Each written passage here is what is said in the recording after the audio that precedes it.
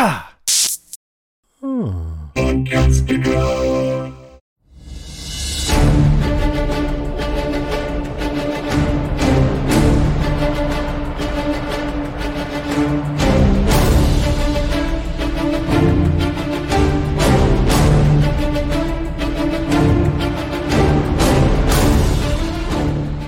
Hey everybody, welcome to the podcast. I'm Ben. And I'm Mark. And this is our continuing coverage of Monarch, Legacy of Monsters. And this episode, we are covering Monarch, Legacy of Monsters, Episode 5, The Way Out. I was very pleased with this episode. Well, I don't know about you. The last episode. Well, yeah, it was not a high bar. it wasn't hard to beat last episode. We had a lot to say about last episode. Oh, yes, we did. And it was great that Rob could jump on and add to it. But this episode, yeah, I agree. I was a bit impressed with some of it. A lot of the writing within it based on characters that we finally get to meet, as well as learning a little bit more about other characters that we already are following within the show. So I'm glad that we get a few answers, actually.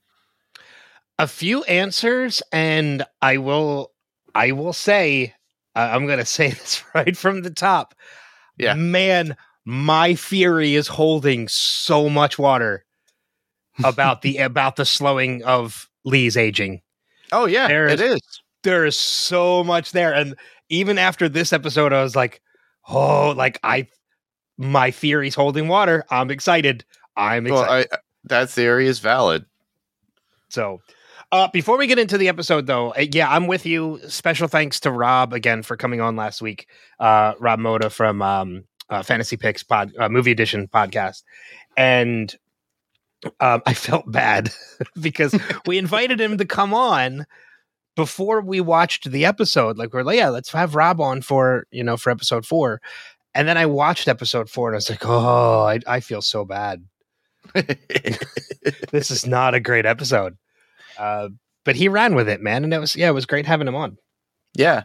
Plus, there's a point in episode 4 with all the flashbacks that do relate to this particular episode that we do see in one scene at the very end. But honestly, I still think it was a filler episode. Could have been done for an extended episode for episode 3, or even making this episode 4 and then extending the intro with that information. Wait, so you're not saying you think this episode is filler? Episode 5? No, the last one. Episode 4. Oh, God, yeah.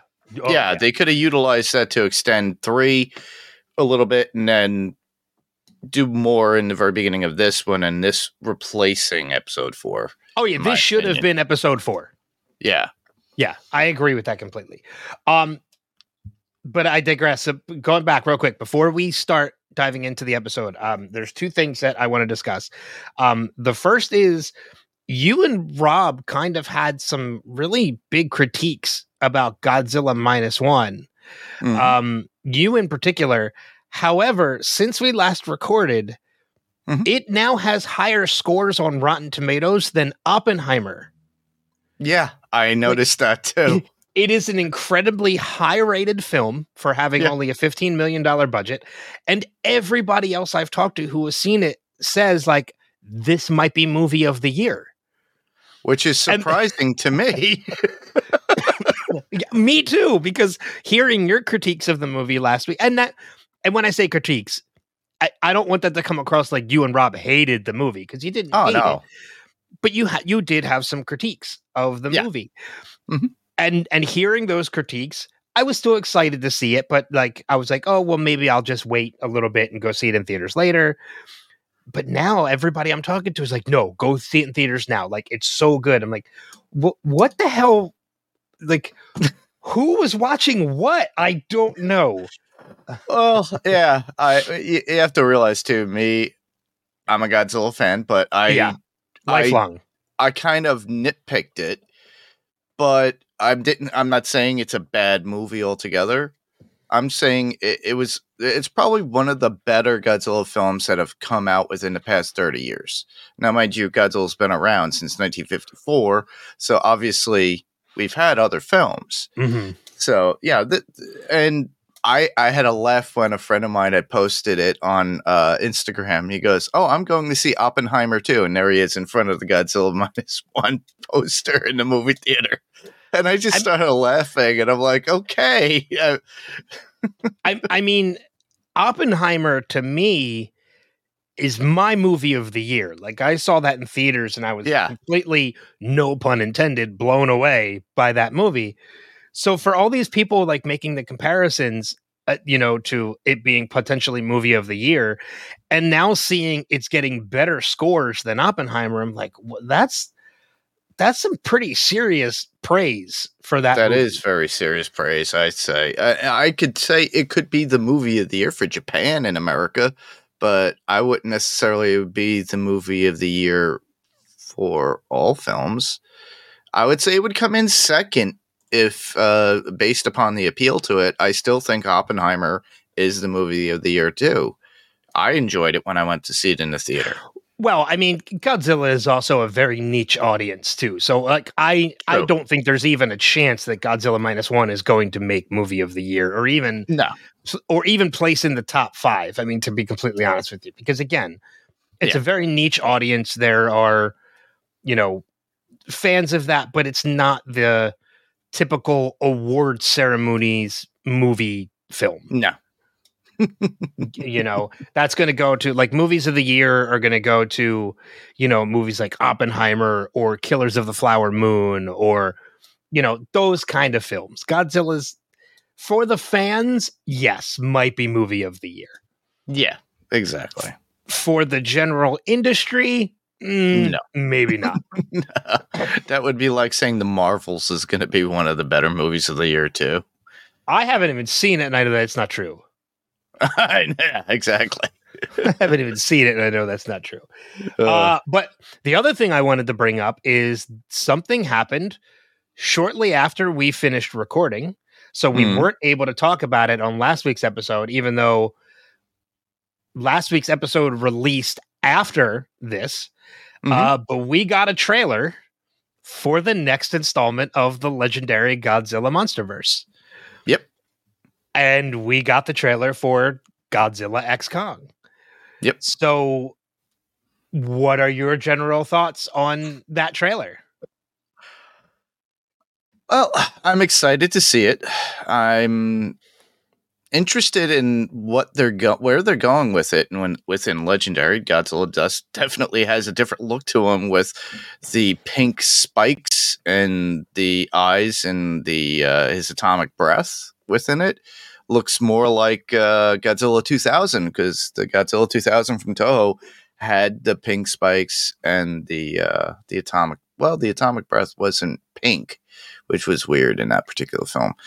But the running aspect of the funniest, I'm nitpicking at this, but the running aspect of it, of both Godzilla and Kong at the end of the trailer, kind of made me giggle, because it just gave me the feels of an original 60s and 70s Toho run, where Godzilla would do some weird things, and he's there jogging right along with Kong, and I'm like, okay. But it's also, I think that's also paying tribute to Legendary's paying tribute to some of what they did back in the 60s and 70s, gearing it more towards kids, because that's literally, because when 54 came out, the original 54 Godzilla came out, it was supposed to be a commentary, and that's why it was serious. And even though you look at it, it's a puppet and you got a guy walking around in a big rubber suit, but it was a commentary on the bombings in Japan in the 40s during World War II. Well, we've talked about that before. We've talked about it. But after a certain point with Godzilla, they were trying to make that more appropriated for kids. So I think they're trying to grasp more of the kid or audiences in America now with Legendaries, which is fine, especially now that we got a Kong like a little baby Kong or something like that now. Yeah. And I've seen people online talk about I've seen a variety of different things, like people complaining that, oh, Godzilla, why is he pink? He was never pink. Well, you're wrong. He has been pink before. Yeah. His spikes have been pink. I think the atomic breath has never been pink before. No, it hasn't. But his spikes have been pink, as you mentioned, Godzilla 2000, and I think 2016 Shin Godzilla. He was also a pinkish hue in that as well. Pinkish, more reddish. On oh that no, one, he was. yeah. Yeah, it was like a purple hue. I think in that. Listen to me sounding like I know what I'm doing. I looked it up.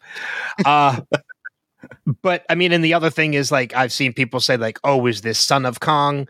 And I'm like, no, you can kind of tell by the trailer it's not his son. Nope. This is just another baby Kong. But what interests me about this is it seems like we're definitely going to dive more into Hollow Earth. We're going to get more of that world. It seems like humans do exist in the Hollow Earth. Yep. Because there's tribes of people down there. It seems like there's even some technology down there, which I got excited seeing that, because that leans even more accreditation into my other theories for Godzilla versus Kong, in that Lee has been to Hollow Earth before. Mm-hmm. Keiko fell into Hollow Earth and is potentially still alive. Yeah. So, I'm just the fact that there were humans in Hollow Earth makes me believe my further theories for Monarch is that that's where Lee went, and Keiko might still be alive. But we'll find out. We'll find out. I mean, especially if you think about the fact that, like, if he was in the Hollow Earth and it slowed his aging until he came out, and then he started aging normal again, and that's where Keiko is or was, then Keiko potentially, since she's been down there since the 1950s, mm-hmm. could still look almost the same age. Yes. Because if she lived down at the role at that time, she could be ageless. Yeah, exactly. Yeah, she could still look the same as she did when she fell in. But we're going to have to wait and see, because that's not what we got out of this one. But exactly. I'm excited. I saw the trailer. I'm excited. I did think the whole Godzilla popping out of the ground and running next to Kong was a little cheesy. But I don't care. I'm so invested in this universe now. Yeah. That I was like, yeah, just bring it on. Bring it all on. Just keep it coming. So, that said, let's dive into the episode. Yeah. Season 1, episode 5, The Way Out. By the end of this, we are halfway through the season. And I want to say 2 major notes that I got from this are, one, as we already mentioned, we're back on an uptick, because I thought this episode was miles better than last week's episode. And 2, we've mentioned that we have the screeners for the entire season now. We have access to watch until the end. I know I have said and committed that I'm not going to watch ahead, because I want it to all be revealed week to week. You have since failed that commitment. Yeah, I did. you have watched through episode 8. Correct. By the end of this episode, it was very hard to not want to keep watching. I understand. Yeah. Yeah. From your point of view, it's like I will really want to go see more. Yeah. Yeah. I was kind of like, I really wanted to keep watching. So, but as I do every episode as well, we got to thank Apple TV Plus for making the screeners available to us as well for that. So, starting off, I mean, we launched this episode we find out that the place that they landed in the helicopter was indeed a Monarch outpost, Alaska. And we see Kate and Kentaro, and, before the opening credits, they're in isolation. They are locked up. Yeah. So May, Lee, all of them are in isolation, isolated from each other. They have their own independent cells. And they're being interrogated. Are they being interrogated, or are they kind of just being kept apart so that there's no collusion? I think it's just them questioning just to get where the information, what they're doing, and just so they don't collude on making their stories sound the same. So that they could, basically, that's why I say it's more of an interrogation. But yeah, it's just Monarch at this point trying to literally get the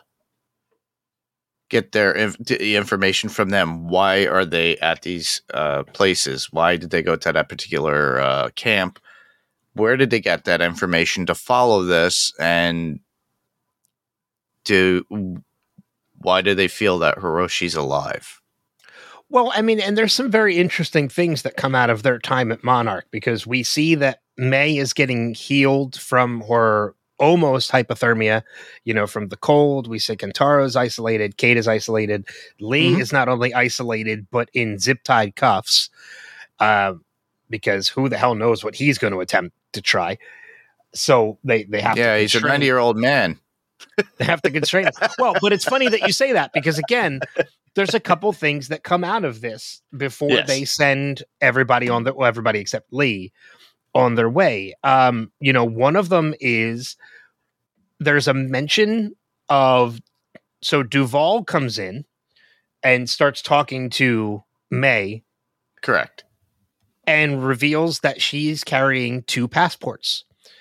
And one of them has the name Lyra. Yes. I thought we learned in the last episode was her sister. So is Lyra really her sister? And if so, why does May have her passport? Or is Lyra not really her sister, and it's actually a dual identity that she uses? And she claims, when people question, is her sister. But remember, Duval, when she looked at the passport, said, "This looks nothing like you." So I'm pretty sure it's actually her sister, but it opens the question, why does May have her passport? Did something happen to Lyra? Good question. Thanks for your input, Mark. Moving on. I'm just kidding. I'm kidding. I know you're kidding, but it's a good question. I would assume that's her sister's. That's what I'm thinking. I mean, just the fact that she said, May is a character who I wouldn't put past having multiple passports, to have multiple IDs or multiple, identities. But when Duval says, like, this picture, like, this looks nothing like you. Yes. That to me is the clue, like, okay, this is actually her sister's passport. But again, that now leads to the question, why does she have it? Like, I know there's really no answer to this yet, at least. Yeah. Well, at least not to me. You've watched ahead a couple episodes, so you might know. I have terrible memory too, by the way. That's why I know you do. That's why when you said, like, I watched ahead, I was like, that's all right. You're going to forget half of it by the time we play. Exactly. It's fine. So but the interesting way that she comes up with it, Duval actually approaches May with that, because she talks about discoveries of a new species get a name, and usually the people that do it, the way she says, she goes, "Oh, shall we call it Titanus May Hewitt or Lyra Mateo of Tacoma, Washington?" Yeah. So I found that interesting, but it also gives us a little insight of May, where she originally came from. So she's from Tacoma, Washington. Yeah, this is also true. And it's, again, I know May still resumes or still continues to be a very, mysterious. Mysterious is probably the best way to describe it, because I'm not getting a sense that she's evil. No. But she's just hiding something of the truth within her, I think. I think she's kind of still looking out for herself. Yes. Because by the end of the episode, we see that she uses that business card Duval left for her. Yes. To call her and say, okay, I want to go home. What do you want me to do? Exactly. Well, how do you want me to play this? Plus, the fact that Duval knew about May and how she's able to work with everything with computers, she knows that there's got to be a backup to that laptop, even though they can't get anything off that laptop. It's got to be somewhere in a cloud or something that she backed up on her own. So she's getting all that information, especially since they were able to pull. I think when they sat Lee down, they showed a video from some of the archive stuff that they had behind him. And it was Lee with Bill and Keiko back in the day in the 50s. Well, I don't even think initially the video that she shows is just Lee and Keiko because Bill is the one filming. But then she does show him a picture of the three of them together. And that's really interesting because you're right. I didn't think about that. I didn't think about the fact that video, that film had to have come from what May has. Yeah. And right? they said they found it on Kintaro. Oh, wait. Oh, did they? That's what Deputy Director, what's her name? Verdugo says to Lee. Oh, I missed that part. Okay. All right. Fair enough. So then they know more than what they're leading on. But I mean, again, we do get the conversation later that not Verdugo, but Tim kind of he's the one that fights for them and says like, look, this is in their blood. Monarch is their legacy. Let's kind of just let them go. And Verdugo's like, okay, long leash. We'll keep them on. Yeah. So yeah, we see them, and that's why they let them go. So it seems like we have like Verdugo is playing on the side of Monarch. She wants to keep the Monarch secret safe. Tim is siding more with the family, and Duval is kind of falling somewhere in between. Yes. Which is a very interesting dynamic and seems to be what Monarch has always been. Yeah. Like there's just different elements to everything. Who's protecting what and where? Who's there for their own thing? And we're not there with Apex yet, where Apex was out for their own thing. But yeah. But I'm wondering if I had this thought in my head when I was driving around this week for work, and I'm thinking, I was like, all right, everything's based around Monarch, and then the movies had with Kong versus Godzilla, that particular movie that regarded Apex.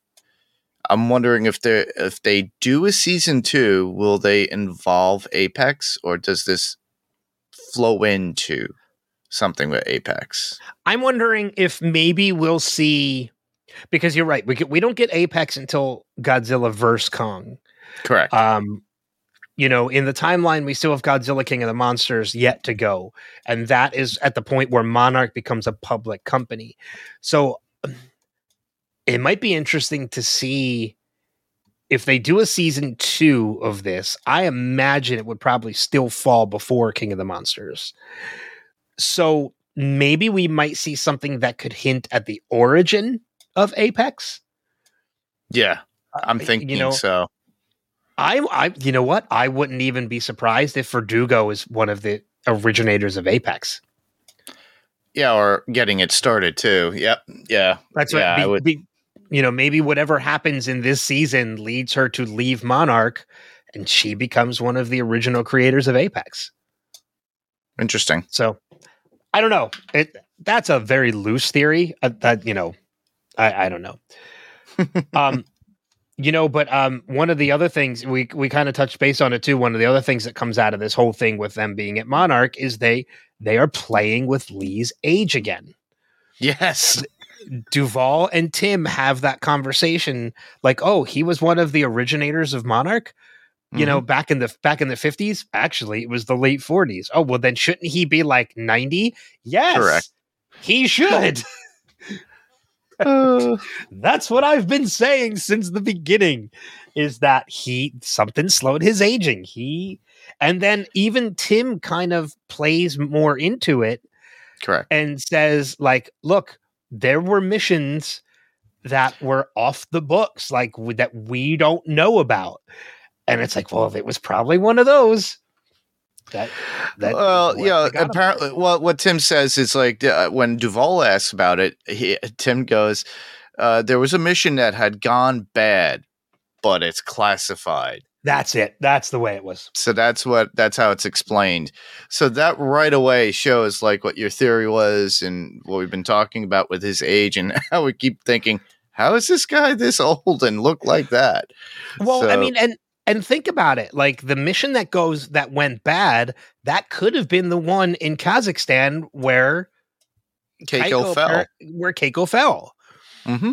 Exactly. So, and think about like all the flashbacks that we've gotten with young Lee, none of them have taken place after Kazakhstan.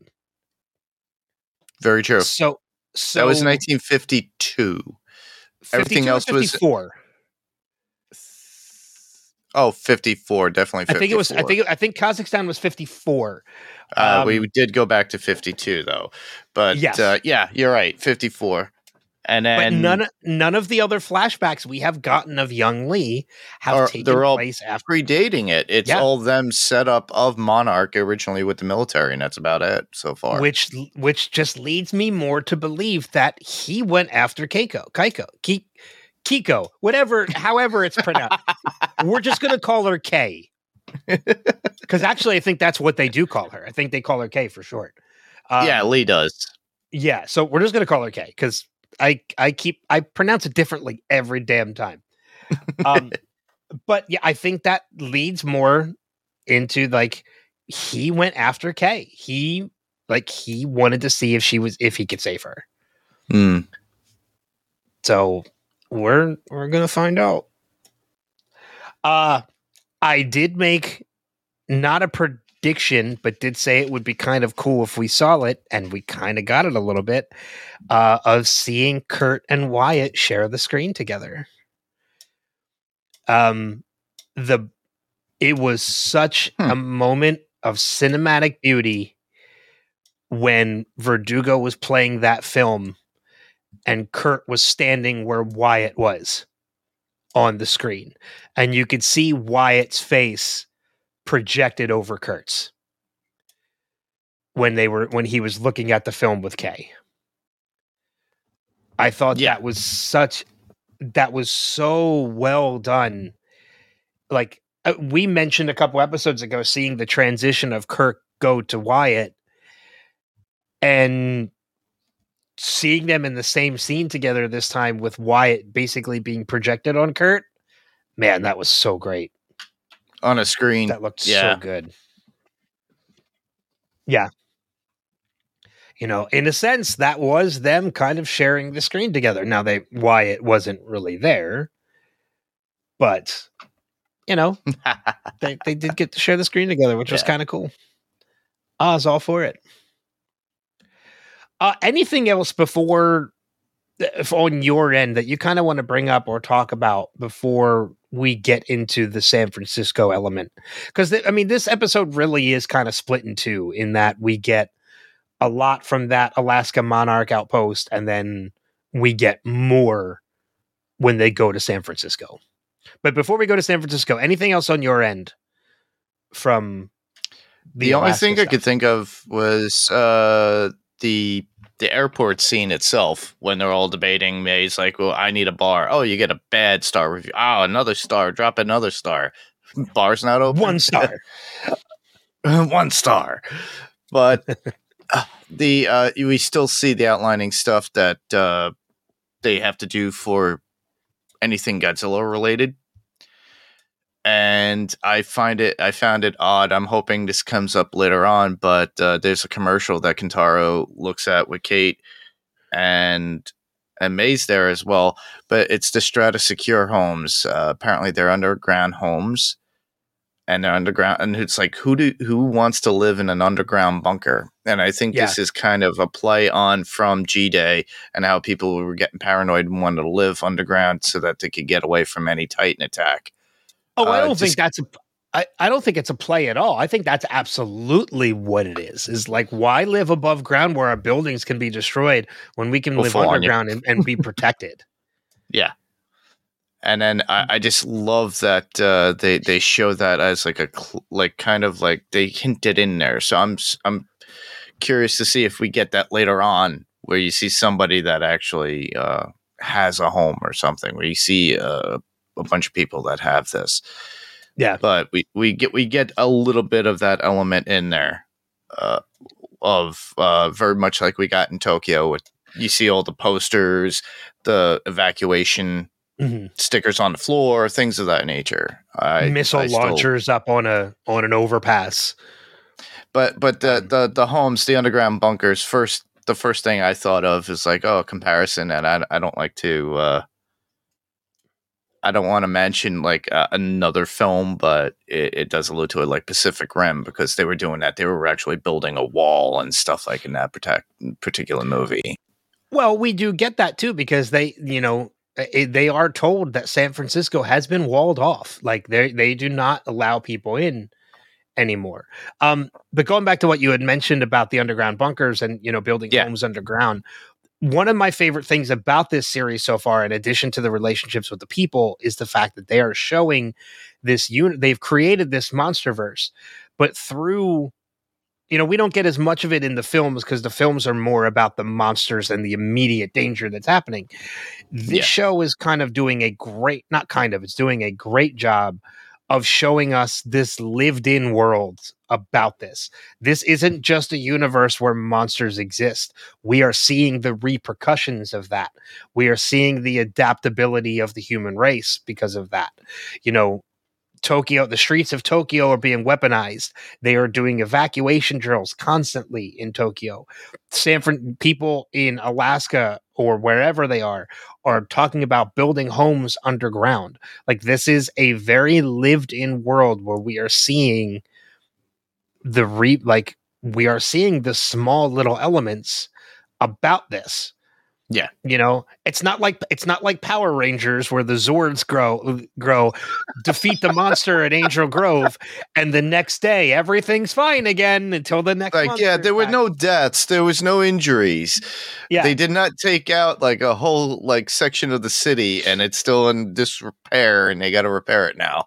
Yeah, no, this is a lived-in world. This is all the things that happened in Godzilla in San Francisco. We're seeing aftermath. There is actual aftermath. It's not, the city isn't moving on. It's desolate. And I love that. I love the fact that they're showing us a lived-in monsterverse. Well, kind of when we do get to San Francisco, we get to see the Golden Gate Bridge the way it is already. We get to see that side of the city that Kate had gotten involved with at one point too, with the school. So I think we could probably move into that discussion. Yeah, into San Francisco. Yeah. I will say, in comparison to last week's episode, where we got a lot of flashbacks with Kantaro and May, and seeing a lot of their background and how it didn't kind of work for that episode, and there was no chemistry or anything like that between the characters. We do get flashbacks in this episode as well with Kate, but the huge difference is these flashbacks worked. We learned that the reason why Kate was on that bus wasn't just because she was a guardian. She was those kids' teacher. Those were her students. That adds so much more to the PTSD that she is living with. We find out that she was in a relationship. Not only was she in a relationship, but she was unfaithful. She was literally in 2 relationships. Yeah. Did she get the key in that scene when you saw that chick in bed with her? Did she I think she had the key there. She had the key, yeah. So, yeah, it was like that debate and also that there's a discussion too, and during that flashback, she was with May at that time when she was having kind of like a panic attack, and it was flashing from that particular scene too, and then how she felt that she's not a good person. Every person she has ever dealt with or been involved with, she has let down. Yes. And she's not only living with the guilt of that, she's living with the guilt of never being able to resolve that. You know, she let down those students because she's the one that led them on the bus. She's Yes. the one that went on the bus and she couldn't save them. She let them down in her mind. She let down her significant other. I'm trying to remember. I think Her name? Danny. I think Danny was her name. Okay. Danny invited her to move out of her apartment and move in with her, made a commitment to her, and Kate let Danny down by being unfaithful. You know, and I think, you know, she probably let that other woman down too, because that other woman probably did not know she was in a relationship. So like she is living with two forms of PTSD. She is living with post-traumatic stress of an event that was horrible to go through, but she's also living through a mountain of guilt. Yeah. So she is somebody with the weight of the world on her shoulders. And the flashbacks, unlike last episode, do a great job of making us feel that. Yeah, she can't find a justification in her resolve to get past that, too. And that's also inclusive with her own father, Hiroshi, for the fact that how he up and left and how she could have, you know, she felt she could have stopped him or stopped him from disappearing, I guess. But yeah, it's really hard. And to see somebody suffering from that, the writing was done very well with how they approached it, I thought. Did you notice the name of the coffee spot that they had? Her and Danny would go to every morning, what it was called? Oh, I know I saw it, but it didn't click with me. Why? What was it? Grounds Hero. Oh, Jesus. That's like punching you in the face with it. God damn. I looked at that. I'm like, all right, what's the name of the coffee? Oh my goodness. And it's like, you see it. It's like grounds. There's like an explosion. But I'm like, did they mean it to be zero? But it's an H there for hero. I'm like, okay. That's funny. I mean, it's very ironic, and I'm sure it's done intentionally. Oh yeah. That's funny. Now that I know what it is, that's really funny. And to top on something that Rob had mentioned, you remember how he was talking about some sort of connection between Kate and May? Yeah, I thought about that watching this episode. So I kind of got those vibes too now with this. And it was really strange. But also I liked the fact that Kate and Kentaro came together a little bit, even before she blew up on him and having her breakdown. Yeah, there was definitely a little connection between them this episode. Yeah, they were singing the commercial or jingles that their father used to do for them, and then they were just singing them through. And you could see them getting along a little bit. And it was nice that they actually connected over that. Yeah. Like they saw something that they both had in common. Like, yes, they have a lot of things in common in that their father was leading a double life. They were on opposite ends of it. But while they were on opposite ends of it, there was something there that kind of brought them together and made them meet there in the middle and connect. And it was actually really nice to see Kate smile. Yes, finally. Yeah. I mean, she goes through some pretty bad trauma after that when they're being chased by the government agents. But But it was nice for a moment to see her kind of let go a little bit and smile and be happy. Yeah. A lot of this had to do with a lot of resolve, too, between not just for her and Kentaro getting along, but also with her and her mother, and Kentaro in the mix with her mother as well. So we finally get Tamlin Tomita as the mother, Carolyn. We kind of knew that was coming, Yeah. but I was so happy to see it. Same here. Because, it was nice seeing Tamlin Tomita, but the moment I saw her, of course, I'm like, Kumiko! It's Kumiko! Because the last time we saw her in anything was when she returned to Cobra Kai. Yeah, that was the last time I remember seeing her in anything. So, which was only, I think, like a year or two ago. I mean, she might have done other work in Japan, but, since then. But I think anything like in American, we've seen her in, I think, since this was Cobra Kai. Yeah. So, but yeah, it was kind of nice to see her. Yeah, I'm looking at her IMDb now. She did Cobra Kai in 2021 or 2020. She did a movie called The Right Mom in 2021, and then she did some voice work on Blue Eyed Samurai for Netflix, where she only did like 2 episodes. But yeah, she, and then we see her finally as Carolyn in Monarch. Wait, she was in Picard? Interesting. I don't remember her in Picard. Says she was in 6 episodes of season 1 of Picard. I don't remember 6 episodes. Commodore O. She was the Commodore. She was Commodore O. Don't remember that at all. But now I'm going to have to go back and rewatch Picard. Go back and rewatch it. Yeah. Yeah, but it was nice seeing that. And it's funny because I kind of, when we meet James, which is the gentleman who comes and picks them up from the airport, immediately I got the sense of like, oh, this is who she's involved. This is who her mom is involved with. The reason why Kate does not like this man is because he's moving into her father's position. So I kind of got that sense. And then even at one point, Carolyn says, my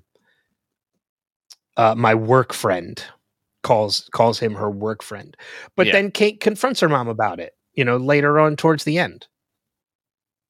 Yeah. Yeah. She actually, and even Carolyn says he's waiting for me to be ready, which makes sense because she has to get a resolve of everything that happened with Hiroshi just up and leaving. Her awareness to some degree that there was another woman and she knew that he had a dual life in some way. And the reason why she sent Kate there was because after G-Day, Kate was locking herself and secluding herself into the in her room and not doing anything. She was just stagnating and feeling depressed about her. That's why Carolyn pushed her to go. But also, Carolyn also didn't want to see for herself exactly that, that these keys that she has for this apartment and its lease were of the other people in Hiroshi's life, which was Kentaro and his mom. Yeah. But also it was a resolve with that too. If you think about it, it was like just her finding out the news, especially when she meets Kentaro and then how Kate approaches saying, I just told you dad's son here from another woman and you just invite him in. And the fact that Carolyn, I think, already accepted that, but she was still that whole struggle with the box and him trying to help out was a little bit thrown off on Carolyn. But you see later on that she kind of deals with it in her own way. She resolves that issue. Same thing with with James being in her life and explaining that to Kate. So. Yeah, I mean, you mentioned that moment with the box too, because I was going to bring that up, and that was, you're right. Like it's one thing for Carolyn to invite Kentaro in, and especially knowing like, hey, like this is Kentaro Randa, like meaning this is your husband's other child, from another woman. And it seems like Caroline is trying to put up like a strong face for Kate in saying like, you guys must be tired, please come in. But we see in that moment when she kind of fumbles with the box and Kentaro bends over to help her, like she kind of flips. I mean, she doesn't flip out, but she kind of struggles with it. And she's like, no, I got it. And like kind of pushes Kentaro away. Like it's a little bit of a break for Caroline because she's trying to be strong, but you can see it's very difficult for her to do it. Yeah, she's trying to be strong for herself and for her daughter and confront the issue at hand, which is very adult and very understanding too, and that shows a lot of strength within her. Mm-hmm. So, especially by the time that they have to go to the ruins. Now we know they work for FEMA, and that's what they were been gathering all the stuff from the sites that were closed down. They have access to that to get people's personal property, which has been blocked off from the regular public. So her and James go in there and collect all, people's personal property that were lost during G-Day just to get back. Because a lot of people didn't want money. They didn't want to have all this other stuff. They wanted their older stuff. They wanted possessions. Possessions. Yeah. So that's how that we find their way to get in to go to Hiroshi's office at that point. Which, okay. So if I were to nitpick any one thing about this episode, because I did find it kind of cool when they're in the ruins of San Francisco and it's nighttime, Carolyn tells them like, you have to be back here by 8 a.m. because that's when we're leaving. And if not, you are stuck here and they're going to treat you like looters. Because nobody's supposed to be in the city during the day. So like, if you're stuck here, that's it. There's a moment where like, as they're walking through the ruins, the building shifts and Kate says like, oh, well, a lot of these structures underground aren't holding up and it's causing a lot of like buildings to just randomly fall. And I'm like, okay, that makes a lot of sense. Yeah. But now where are you headed? One of the still standing tallest structures in San Francisco after you just got done saying that buildings can randomly fall. Correct. I'm like, okay, yeah, have fun. I was expecting ground level. Yeah, I was expecting a Cloverfield event where the building would shift and fall onto another building. Yeah, that's kind of what I was getting to because I was trying to make this point earlier and it kind of got away from me. Seeing them walk through the ruins at night gave me a lot of kind of The Last of Us vibes. Oh yeah, just how desolate it looks and how without the clickers and all that other fun stuff. Yeah. Which was really cool because I loved The Last of Us. So, kind of getting that vibe from it too. But yeah, it's like hearing Kate say that buildings can just randomly collapse because of the ground underneath of them. And then where are we going? Oh, that tower. No, sorry. If I was May, I'd be like, have fun, guys. I'm going back. Exactly. Like, okay, Kate, He's not my dad. Yeah. I know you guys want to go to his office to solve the mystery of what happened to him, but I'm going to wait down here. Yeah. Because that's not happening. It's like, so like I thought about that and I was like, well, like, maybe they'll add an element of while they're up there, like the building will start creaking. But they didn't do anything with it. No, like I wasn't expecting the building to just fall, but at least maybe play with them a little bit. Yeah. There are three people moving around a building that is a possibility if with the weight of their bodies going from room to room looking for this office, it's shifting. Well, I think Kate knew where her dad's office was. I just don't think she had ever been in it. Yeah.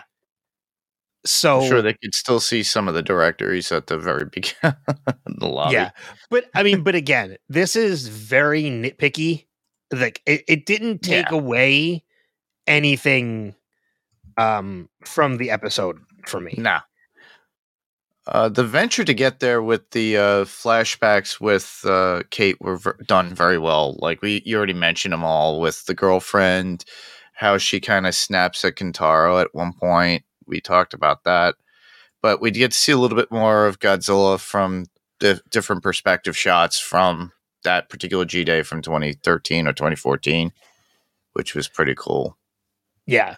Well, I mean, again, like how going back to my earlier point about the flashbacks and how they worked with this episode, like the flashbacks last week of seeing Kentaro lying on the snow and then turning and seeing May next to her, or walking into the building and seeing like his art installation and all that. I was like, this is kind of weird. I kind of don't get this. Yeah. But this week, with them kind of, running from the federal agents and and hiding from them and running into the sewer or running into the train lines and the underground subway stations and trying to hide from them, those flashbacks work because we're seeing a trigger of Kate's trauma. Yes. That's why the flashbacks worked this week. Like it flashes back to the things that Kate was going through before G-Day happened or on the same day as G-Day. And these are things that we can feel Kate kind of snapping to because now she is in this area where she experienced all this trauma and she's going through another situation again of being chased by the government, which is triggering this trauma. So in that sense, the flashbacks really worked in this episode.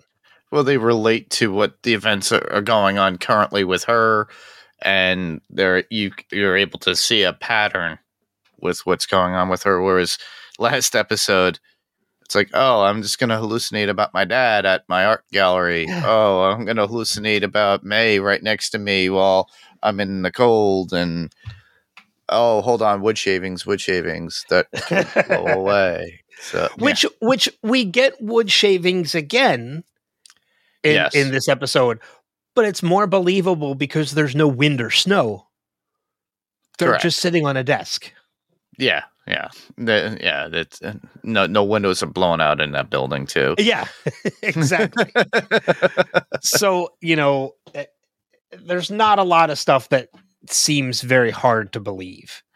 The only relation to last episode in comparison to this is when, it's a callback too from when Kentaro and Kate went to his office in Japan and they pulled the map and you see the safe behind it. In this case, it's the same map with pins on it, just the same. And he goes, "Oh, there's nothing there. That's what we were here for." And then they come to that realization of the map that did they have a tablet at one point? Yeah, it seems like May backed everything up to a tablet. Okay. And they had one of the other maps that were on there from, I think it was Bill Randa's maps that had markings on it. Yeah. So the relation between the last episode and this one is Kentaro's art. His first art installation was about projected images, which is what one of the flashbacks was in the last episode, and then how putting on putting one image on another can reveal something completely new, which makes sense, but it's like they utilize the tablet. He puts pieces of paper, marks it with the pencil, puts it to the light, and then it projects onto the map, which gives you other locations of Titans, I believe. So we see San Francisco, Alaska, and they mention Africa. Yes. So apparently this is the path supposedly that Hiroshi is taking.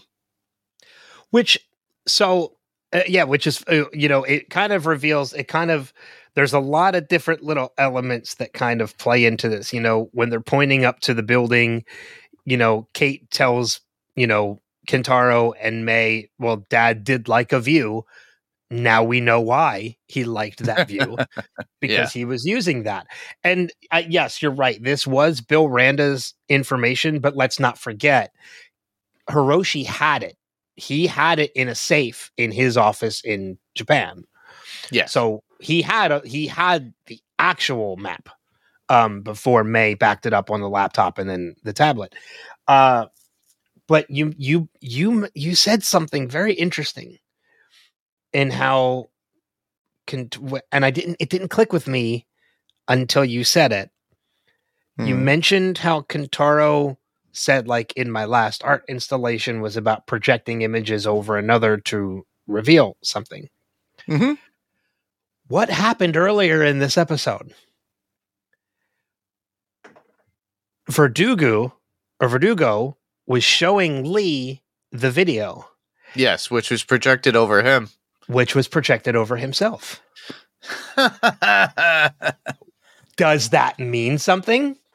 Or is that just playing into symbolism of the episode? I think it would play more into symbolism within the episode. I don't know. I really... Maybe a little foreshadowing of what we got at the very end with Kentaro. I mean, what did we get at the end with Kentaro? No, with him and his well, that so images. That's what I mean by like the symbolism, like seeing Lee projected on Lee, and then later in the episode we get another something projected onto something else. So like you're right, it could have been foreshadowing, or could it be that like Lee is younger than we think he is? By showing us Wyatt on top of Kurt. I don't know. I could be reading way too deep into this. But it is what it is. But one of the things that like I found very interesting too is we get that conversation with Tim and Verdugo and Duvall, and there's a mention. There's a mention of a line of dialogue from Godzilla in this episode. And it's when Lee was talking to Verdugo and saying how Monarch has been wrong about everything. And he mentions the whole, let them fight. We were wrong about that. That's the line that Serizawa says in Godzilla about letting King of the Monsters. No, wait, is that King of the Monsters, or is that in the original Godzilla when it comes to... Oh, no, wait a minute. Let them fight doesn't happen until Godzilla versus Kong, I think. Yes. Hold on. I got to look this up while we're talking. I think you're right with Godzilla versus Kong. Let's see. Godzilla... No, it's from Godzilla 2024. It is a scene with Serizawa, and he says, let them fight. And it's probably in regards to from 2014. Yeah, it's he believes Godzilla will solve the problem of the Muto instead of military bombs. So he wants to let them fight so that we're not like firing bombs on our own city just to try and destroy these monsters. He's telling them it's him saying, let them fight. Serizawa says, let them fight. Mm-hmm. Because he thinks Godzilla is going to win, and he does. So, yeah, I mean, I was going to say it would have had to have been from 2014 because that was what he was referencing was G-Day. Mm-hmm. So, but I found it interesting when he said like, "Oh, how wrong was that?" And I was like, "Oh yeah," like he just mentioned "Let Them Fight" from Godzilla. That was kind of cool. There was also another mention of 2014 with Shaw when Verdugo was talking to him, and he was saying, that was the scene I was talking about. The Let Them Fight scene. Yeah. He kind of mentions, he gives the argument of what if Godzilla didn't win, and then he poses that argument. So the world would be full of those Mutos because they were looking to throw some eggs down. What? Yeah, I mean, which is a legitimate argument. Like, what would have happened if Godzilla didn't win? Yeah. I see Monarch as like changing, because it's like we see that conversation. We know Lee was the founder of Monarch, one of the founders. He's there. He's also against them, their ways of what they're doing and hiding. But he's also got, it seems like he's got his own agenda too. Yeah. So it's kind of prevalent in the last episode too, the way he treats the Randa kids. It's like when he sends Kintaro on his own way, and then Kate's with him. So Well, it's and probably in we your kind of face. and we kind of talked about that a little bit, either last episode or the episode before, when we were talking about like he went to try and rescue Kay, and maybe there was something that drew him away from it, and now he's trying to get back. Yeah. And that's ultimately what his goal is, and he's using these kids to get there. Again, there's also we've talked about the possibility that there was a relationship between Lee and Kay. So, which I still believe. I still believe there's a potential there. There's a potential there that Hiroshi is actually Lee's son, Lee's kid, and not Bill's. Making Kate and Kintaro his grandchildren. That we got to see how that plays out. I don't know if you already know, but obviously if you do, don't say anything. I didn't say a word. I know you didn't. So yeah, I'm with you. I think Lee kind of like Shaw has his own objectives. Yeah. I think the question is, are they for the good of himself and himself only? Are they for the good of the Randa family? Are they good for the good of the human race? Like, we don't know to what extent. Yeah, that's still a question in my head. Yeah. So I like the fact that, Verdugo calls out Tim and saying like, well, I wasn't the one that kidnapped them. And he's like, yes, mistakes were made. Yes, mistakes were made. Which is something I called earlier too, that like he probably just went about it the wrong way. Yeah. Yeah. So, but it was fun. It was fun hearing that. I'm looking at my notes. I think I covered everything I have for this episode. Same here. The only cute thing that I thought about it was when they are in and they're being hunted by the soldiers. Before that actually happened, Kintaro picks up a bag of chips and she goes, "Oh, they'll get you for looting. That's what they were looking for." He goes, "Not if I eat the evidence." Yeah. But then later on, it comes into play too because of the cats around there. And I think Carolyn mentioned that the cats were a big thing in the city itself. And Kintaro uses that a way for them to show a distraction to the soldiers. Because he throws the bag and then the cats start eating it. But also the cats come into play of finding a way out of one of the buildings that they were stuck inside. Yeah, I mean, and even the soldier was like, "Oh, more of those damn cats." So, I mean, it is a well-known thing that cats have kind of taken over that. But I'm wondering if there's even more to that too. Why are cats taking over? Good question. Why are there a lot of cats in San Francisco? How is it that they survived? And they're kind of breeding within this area and just kind of taking over the area. Cats are very big in Tokyo. So is there a way that cats are getting from Tokyo to San Francisco? Is Ben way overthinking this? I think you are. I think he probably is. But and you like cats anyway, so it's all right. I have three of them. I am a cat gentleman, and I happily admit it. But yeah, I think I'm kind of just, I'm kind of you're projecting a little bit. Yeah, projecting onto something else. Yeah. Any other notes from the episode then before we move on to feedback?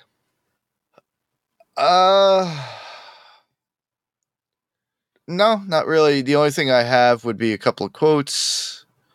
Yeah, go for it. One of them was from Lee to Verdugo, and it was during that conversation we were talking about, and he goes, "The world is on fire. I wanted to do something about it." And that was the reason. It's about why he didn't attempt to escape after the decades of being stuck in Japan at that point. Or where was it? Was it Japan? Yeah, it was I think Japan. it was in Japan. Yeah. So so basically he found a calling because of the kids sought him out, and he found it as a way and the reason why to get out. Yeah. Any other quotes? Yeah, just one more. And it's from May, and it's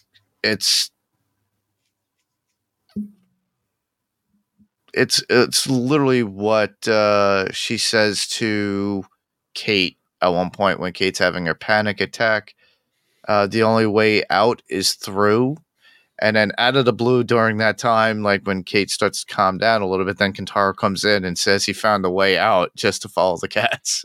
Yeah. And it got them through. And we got them through. Cool. So then that leads us to feedback, the feedback section of the podcast. And we have a couple. We have 2 voicemails because we actually had one come in as we were recording. So we have 2 voicemails now to play, as well as some an email and Facebook feedback. So I'm going to start with the email feedback first because this actually came in last week and I forgot to read it. And I promised them that I would. So this one comes from Joe Levine. I apologize if I'm pronouncing that wrong. And he says, on Monarch, because of this series, I decided to rewatch the film series. In Kong Skull Island, we see Bill Randa on his first trip to the newly found Skull Island, eaten by one of those lizard monsters. No question, he did. So how in the world is he seen running to the coast of Skull Island and throwing a bunch of records into the ocean that he definitely didn't have on his arrival? Nobody had a clue what was on that island before they arrived, and when. He was never really away from his military group. Otherwise, really loving the show and the podcast. Keep up the great work. That's a good reference. Yeah, he was definitely eaten by a skull crawler. I do remember that. I don't know. I really can't comment or theorize unless I go back and rewatch Skull Island, which I want to do anyway. Yeah. I actually want to rewatch both Godzilla and Skull Island before, hopefully before next week. So yeah. Well, I'm going to rewatch I want to rewatch all 4 of them before Godzilla X Kong. But I mean, before we get into like the second half of the season, of Monarch, I want to go back and rewatch Kong Skull Island and Godzilla, because there might be references that are going to come up. True. Yeah. So kind of like this one that Joe brought to our attention. So, Joe, I can't really comment or answer any of this. Maybe next week I will have an answer for you. Because I'm going to try and watch Skull Island between now and then. I'm kind of in the holiday movie mindset right now. So I've been rewatching a lot of that, a lot of those. So, but I will try and fit Skull Island. Skull Island's a Christmas movie, right? No. Oh. I figured. I mean, I was going to try with like Die Hard and Batman Returns. You never know. But thank you, Joe, for the email through the website, and I apologize that I didn't get to it last week. The next piece of feedback comes from our great friend Rima, which she is eventually going to be on the podcast at some point during the second half of the season, along with our friend Jason and our friends Daphne and Paige. We're all going to be hopefully on here as well. But Rima says, I like seeing the siblings starting to warm up to each other. The scene where Kentaro tries cheering up Kate was sweet. The scene where they framed present Shaw with past Shaw was brilliant. Agreed. Love that they got Kurt and Wyatt for this show. I could be wrong, but I'm starting to get the vibes that maybe there was something between Shaw and Kay. Yup. 100%. I agree with you. I agree. But thank you, Rima, for the feedback. And we're going to be reaching out because you're coming on at some point. before the end of this season. But that leads us to the 2 voicemails that we have for the episode. And the first comes from Sam, who has left us feedback already for the past couple episodes. So let's see what Sam has to say for this one. Hi, it's Sam from Boston. Well, I definitely like this episode way more than last week's, and I really appreciated the podcast. As usual, you guys made me more invested in the show, and I really appreciated that I wasn't alone in not really liking that episode. I thought I was just being a grumpy pants again. But this week was really good. Kate's flashbacks were, this is what I wanted from the series. I mean, I loved it. As chilling as they were, just this is what I wanted. I wanted to see everyday people finding out that there's Titans, and not only are they Titans, but they're in your town and you have to run. Like, it kind of reminds me of Fear the Walking Dead, back when it was good in the beginning, of seeing like, what would this look like for us? And it allows me to sort of really be in the character's shoes and to connect to them in a deeper way. And it did it for me. Like, I really liked it.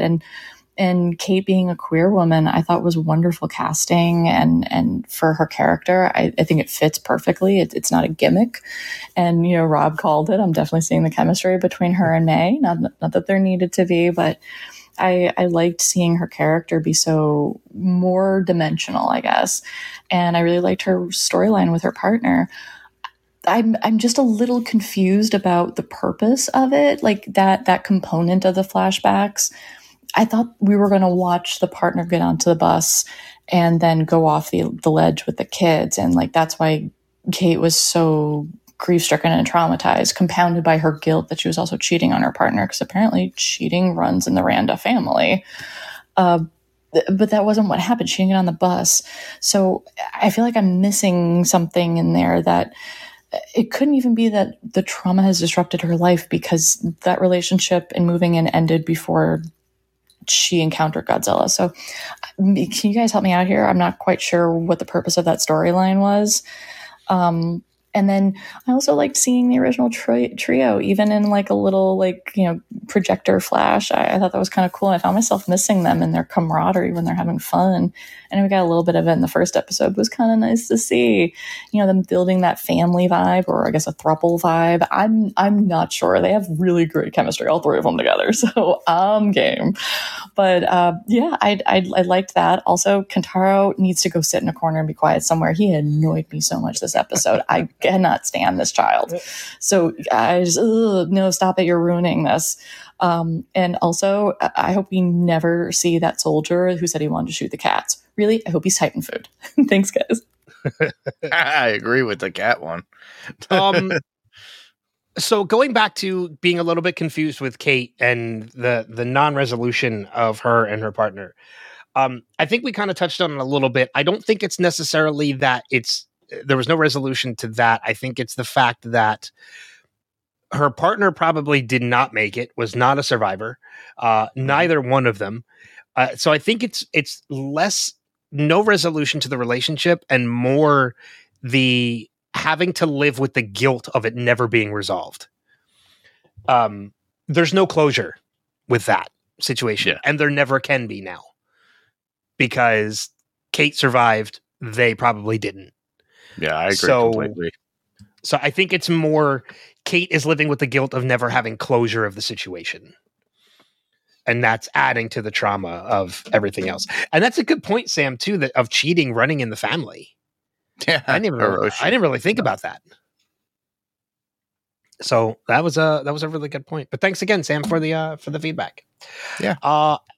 And that, of course, leads us to our weekly live Steving from our friend Steve Brown. So let's play that now. Hello, Mark and Ben. This is Steve, and this is going to be for Monarch, season 1, episode 5. I haven't seen the title yet, so I don't know it. Ooh, The Way Out. Let's see where we go. So, wait, so they rescued them in a helicopter just to put them all in separate cells? What? The son is an artist, in air quotes. Okay, Tim, trying to intimidate them as you're releasing them, it's not good form, prick asshole. Of course, they know they're not going to stop looking into Monarch. 1 star for TripAdvisor Alaska, because there's no bars open. So do I have this right? Kate, May, and Kentaro are going to go to San Francisco. And now here we have Shaw in another cell. gotta say something. I think that Kurt and Wyatt Russell are killing it as playing the same character. Wyatt is not playing a young Kurt Russell. He's playing a young Lee Shaw. And Kurt Russell is playing the older Lee Shaw. So they're going to play it differently. And to say that Wyatt Russell's not moving or acting like a young Kurt Russell, he shouldn't be. And the French woman is saying the same thing we've heard before, that Kurt Russell looks way too young to be 90 years old. So there's something that slowed his aging. According to Tim, it's classified. Okay, this James is a character. I don't know if we've seen him before or not, but I can't wait to get to know more about James. Okay, Kate just broke the news that Kintaro is Aranda, and her mom just kind of sighed. Did she already know that Hiroshi had another family? So she suspected there was something, but she didn't know. And so she sent Kate to find out. I guess I need to watch these movies again, maybe. But so Godzilla, who did Godzilla fight in that G-Day movie? Oh, so Kate took the bus instead of staying with her partner. Got it. Yeah, I may have missed something, but they made it to the father's office. Ooh, no safe behind the map. So they found the path that Godzilla's taking through the Earth? Oh, so May just called the French girl, right? And she's saying that she wants to go home, what she needs to do. And Shaw is being moved somewhere. All right, another week. Thank you, Steve. As always, yeah, Godzilla was fighting the Mutos in the Godzilla in the 2014 movie. There were a couple other things in there too, and I forget. The whole comment about, Kurt Russell or Wyatt Russell's not playing an older Kurt Russell, just they're playing each other as well. Or the criticism that Kurt Russell's not playing, or Wyatt's not playing a younger Kurt Russell, and he shouldn't be. Bravo, well done. Agree completely. You're right. Neither one of them is playing the younger version of the other or the older version of the other. They are playing a character. Yes. Completely different from either one of them. And the fact that they seem to be two different people, or they're being portrayed differently, could speak to the fact that there's a whole lot of time in between that we don't know anything about. Yeah, this character has changed when they were in, according to Verdugo, seclusion or captivity for decades. So, or wherever he was that led up to that captivity. Correct. Yeah, if he was hanging around the tribesmen of the Hollow Earth. We'll see. We'll see if that's where he was. I'm sticking to that. I'm telling you, I'm sticking to that theory. Yeah. So there's a lot of Lee Shaw's life that we don't know about that changed him.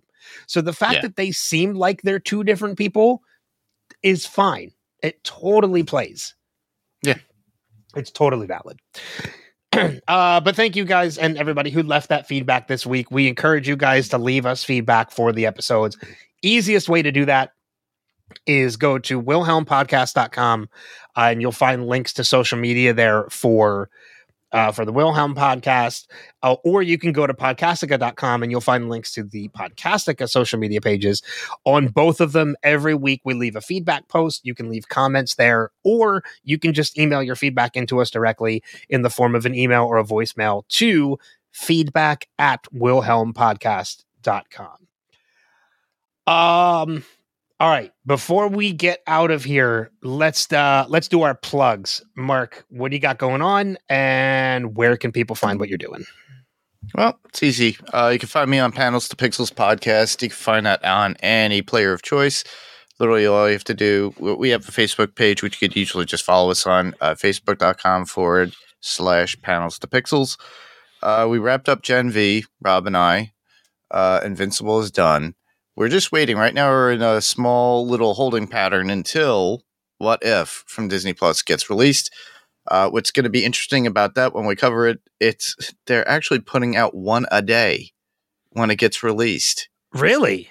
Supposedly, according to what Kirk Manley was stating on the Loki cast when they covered the Marvels. So I got to look into that. But if that's the case, I'll probably do 2 episodes every podcast, and I'll still do one a week. one episode podcast a week, like 2 episodes of What If on one podcast, and then obviously one podcast a week. Oh yeah, But scheduled to premiere on Disney Plus on September 22nd, with a new episode airing each day for 9 days. isn't that wild? Yeah.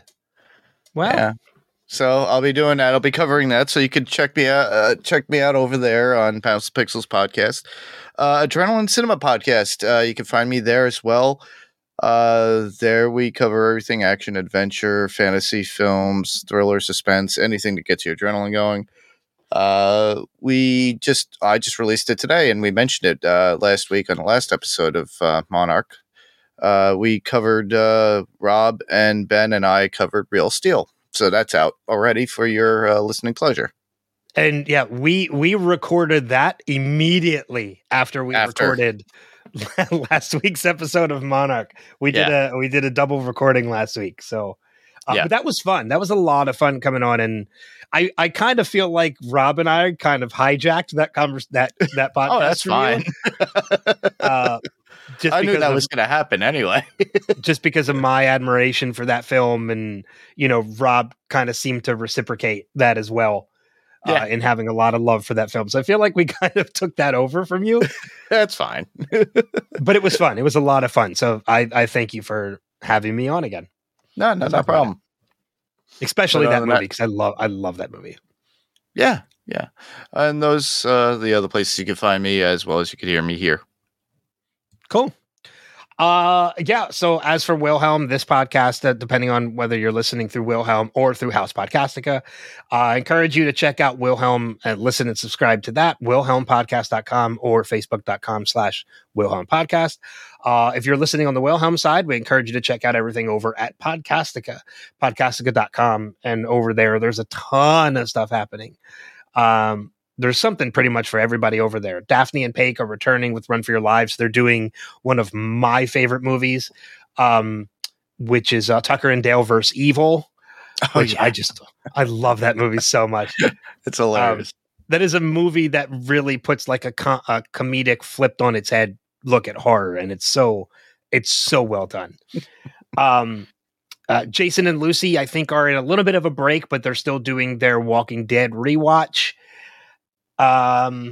Just go over to podcastica.com and or facebook.com/podcastica, and you'll find there's a ton of stuff over there that's happening. So if you're a Wilhelm subscriber, we encourage you to check out Podcastica. Just the reverse. If you're a House Podcastica subscriber, we encourage you to go over and check out Wilhelm. I'll also put the note out too real quick. I'm doing an end of the year episode for Wilhelm Maine, in which I'm doing a feedback special where I'm going to be talking about favorite Christmas movies, Christmas episodes, things like that. So if you're listening to this and you're willing, which I hope you are, leave me some feedback about that. Send me an email or a voicemail and let me know, what are your Christmas traditions when it comes to movies and television? What movies do you watch? When do you watch them? What movies do you avoid? All that fun stuff.